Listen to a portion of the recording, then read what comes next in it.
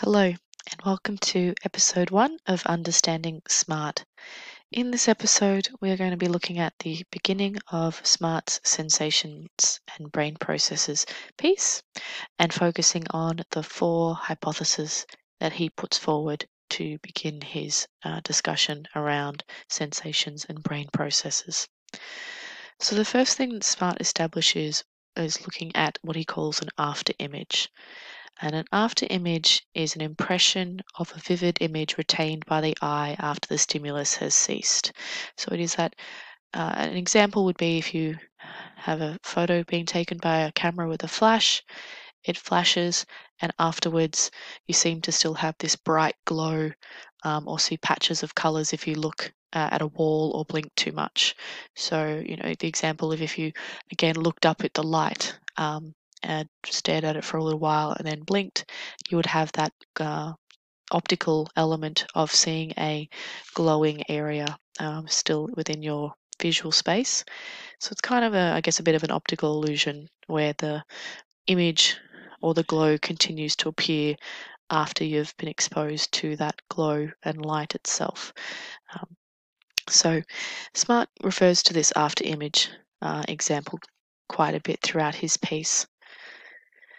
And he's establishing here it as something that is yellowish towards its edge and is orange towards its center and blurry edged and roundish. So that's sort of how he summarizes what he's seeing for this example. And then he questions, what is it that I am reporting? So what's going on with this after image? What is it?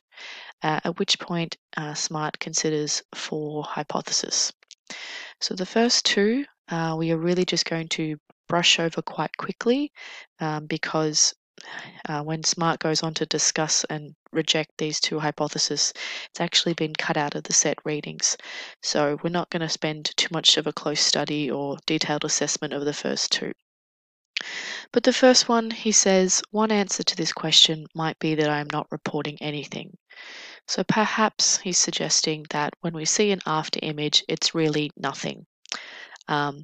Similarly to when we say ooh or ah or wince when we're in pain, it's just us experiencing pain. It doesn't actually describe anything, it's just a reaction. So this is known as the expressionist view, and it's the idea that the after image is perhaps reporting nothing. We then move on to his second hypothesis, which is suggesting that similarly to say I am in pain may be to do more than replace pain behavior. It may be partly to report something, though it is something is quite non-mysterious, being an agitation condition and so susceptible of behavioristic analysis. So this is his second hypothesis that Smart puts forward, and this one focuses on the theory of behaviorism. So perhaps we are exhibiting a behavioral reaction, that we are in a condition for bringing about this behavior after seeing the after image or crying out in pain. So we're really just reporting a element of our behavior when we see the after image. So as I said, Smart has these first 2 hypotheses, and we aren't going to focus any further on them than that, as they only show up here in his introduction and are not part of the main set reading. We then move on to the third hypothesis. So the suggestion I wish, if possible, to avoid is a different one, namely that I am in pain is a genuine report and that what it reports is an irreducibly psychical something. And similarly, the suggestion I wish to resist is also that to say I have a yellowish orange after image is to report something irreducibly psychical. So here are some new terms that we will need to learn.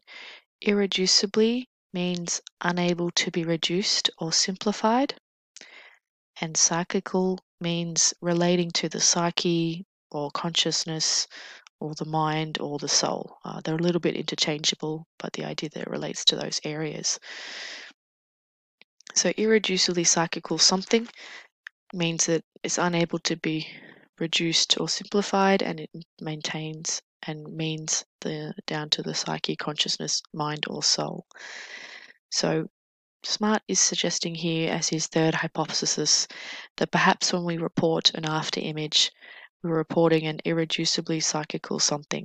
That is something that is purely spiritual or of the mind, can't be translated into physical laws, doesn't fit with the material world, and really aligns more with the dualist idea. So, the idea that experiencing an after image is a mental event.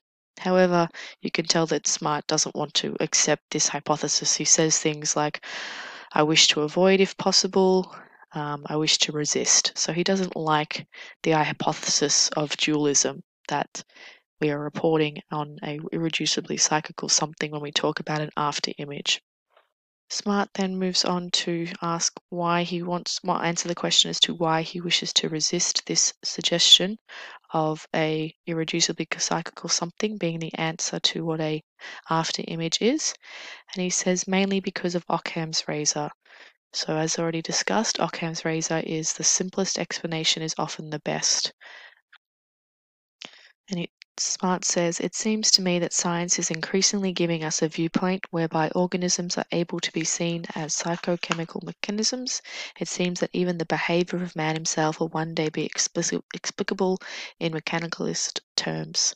So this is Smart's fourth and final hypothesis, having established that he wants to just resist the dualist point of view of it being irreducibly psychical something, by stating that it doesn't fit with Occam Razor's idea, and that ultimately our uh, understanding of science has developed where it seems that even every behavior of a man could someday be understood in mechanical neuroscientific terms. So, this fourth hypothesis is focusing on that perhaps when we talk about an after image, we are really reporting on a process of the brain.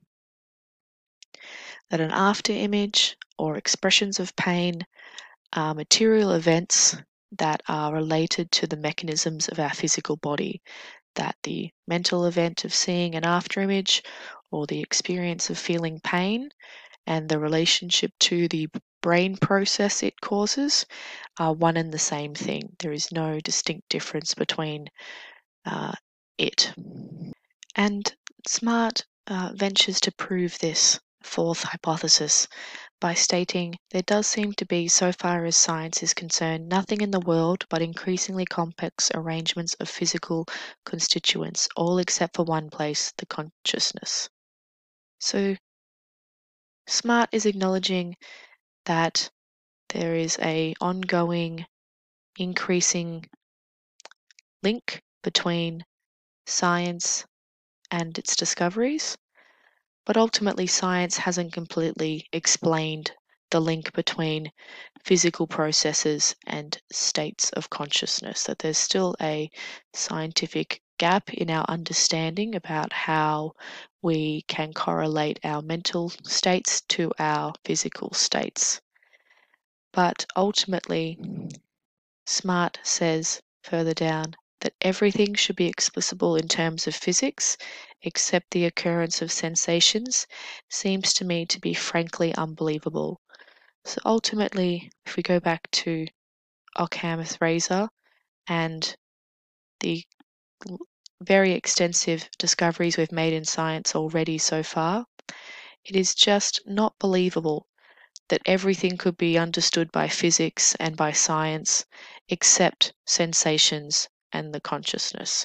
It makes no sense, according to Smart, that we have just this one place, the consciousness, that isn't being described in physical elements or components. So he's really setting up here the idea that it seems, as he puts it, frankly unbelievable that we could have a separate mental state of consciousness of the mind when everything else can be described in physical scientific terms. Smart then goes on to use probably one of his more famous terminologies, although he has borrowed it from another philosopher, looking at the idea of how sensations could be nomological danglers if they were to be separate from our understanding of the physical attributes of our body and our world. So a nomological means something resembling general laws, especially laws that lack logical necessity or theoretical underpinning. They just are law-like. So they're relating to laws, especially laws of nature. So Smart here is saying that if sensations cannot be explained in physical terms, they would become nomological danglers, which means they would be entities that could not be explained by the laws of nature or science. And this, again, doesn't align with the Occam razor idea. Having the senses separate doesn't make any sense if everything else can be explained with laws relating to nature or science. It just doesn't seem plausible, according to Smart, that everything would be able to be explained in the way and laws of nature or of science, except this one thing we call consciousness and the mind. So nomological danglers is something that is external or separate or couldn't be explained by the laws of nature or science.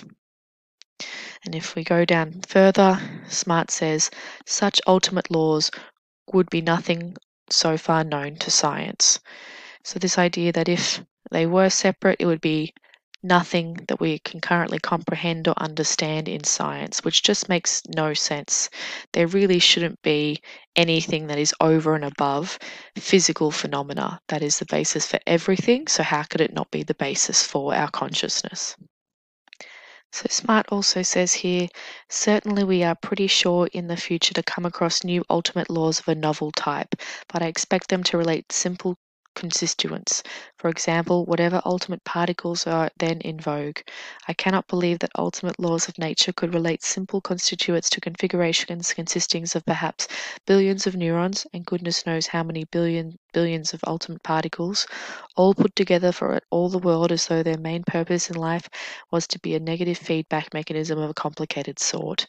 So here again he's acknowledging that, in the future we may discover new um, laws of nature or new elements of science or new particles of understanding when it comes to our world and ourselves.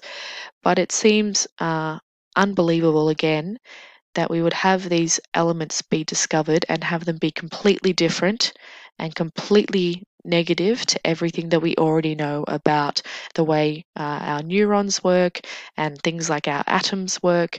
Again, it's just highlighting by Smart how implausible it seems that something just like the consciousness would be separate to everything else we know and understand in the physical universe in relation to nature and science. And Smart finishes off this section by pointing out his main reasoning for this piece, that in any case it is the object of this paper to show that there are no philosophical arguments which compel us to be dualists.